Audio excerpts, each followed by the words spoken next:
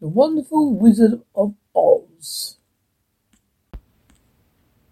by Frank Balam. Chapter 12.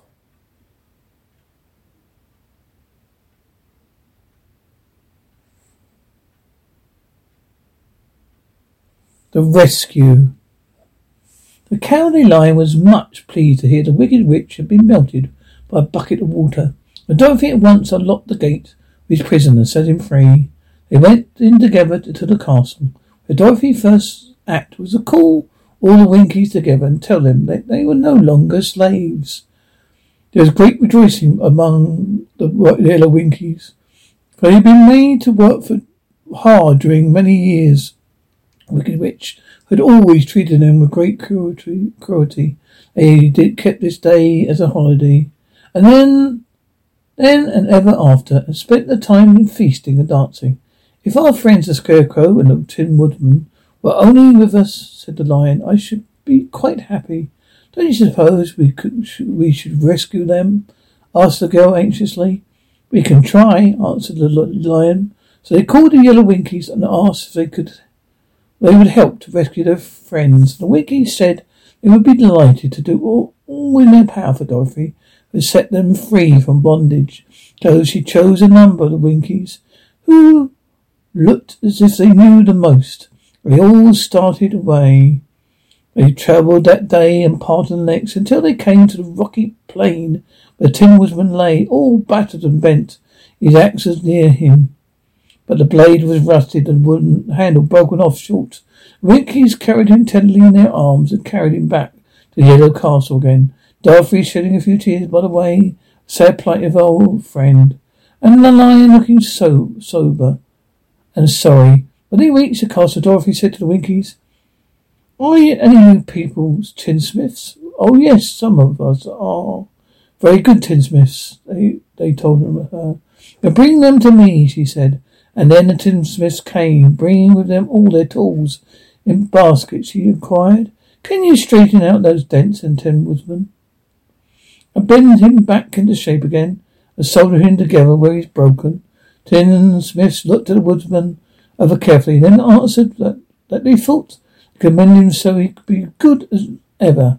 So they got set to work in one of the big yellow rooms of the castle and worked for 3 days and 4 nights, hammering and twisting and bending and soldering and polishing and pounding at legs and body and head of Tin Woodman, until at last he straightened out into his old form. His joints worked as well as ever.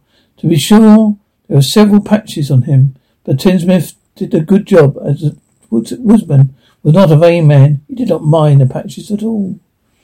When at last he walked into Dorothy's room and thanked her for rescuing him, he was so pleased he wept tears of joy, and Dorothy had to wipe every tear carefully from his face with her apron, so his joints would not be rusted. At the same time, her own tears fell thick and fast, joy in meeting her old friend again, and these tears did not need to be wiped away. As for the Lion, he wiped his tears so often, the tip of his tail, it became quite wet. He was obliged to go out into the courtyard and hold it into the sun until it dried. If only I had the Scarecrow with us again, said Tin Woodman. When Dorothy had finished telling him everything that happened, I should be quite happy. We must try to find him, said the girl. So she called the Winkies to help her.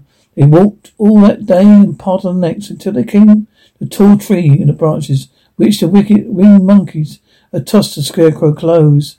It was a very tall tree. The trunk was so smooth no one could climb it. But the Woodsman said at once, oh, chop it down, then we can get the Scarecrow's clothes. And now, while Tinsman had been mending the Woodsman himself, another of the Winkies, who was a goldsmith, made an axe handle solid gold and fitted it to the Woodsman's axe. So the old broken handle. Others polished the blade until all the rust was removed, and glistened like burnished silver. As soon as he had spoken, the Tin Woodman began to chop, and in a short time the tree fell over with a crash upon the Scarecrow's clothing, fell at the branches and rolled out on the ground. Dorothy picked them up, had the Winkies carry them back to the castle, where they were stuffed with rice. Nice, clean straw. And behold, there was the Scarecrow, as good as ever, thanking him all over and over again for saving him. Now they were reunited. Dorothy and her friends spent a few happy days at Yellow Castle, where they found everything they needed to make them comfortable. But one day the girl thought of Aunt Em and said, "You must go back to Oz and claim his promise." "Yes," said the Woodsman. "At last I shall get my heart. I shall get my brains," said the Scarecrow joyfully. "I shall get my courage," said the Lion thoughtfully. "I shall get back to Kansas," cried Dorothy, clapping her hands. "Oh, let us start for the Emerald City tomorrow." This they decided to do. Next day they called the Winkies together and bade them goodbye. The Winkies were sorry to have them go. They'd grown so fond of the Tin Woodsman. They begged him to stay and rule over them and the Yellow Land of the West. Finally, they were determined to go. The Winkies gave Tutu and Lion each a golden collar.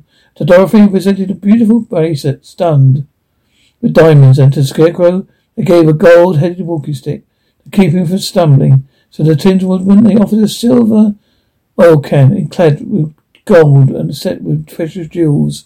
Every one of the travellers made the Winkies a pretty speech in return, and all shook hands with until their arms ached.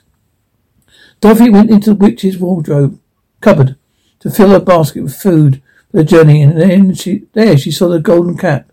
She tried it on her own head and found that it fitted her exactly. She did not know anything about the charm of the golden cap, but she saw it was pretty, so she made up her mind to wear it and carry a sunbonnet in the basket. Then, being prepared for the journey, they all started for Emerald City, and the Winkies gave them 3 cheers and many good wishes to carry with them.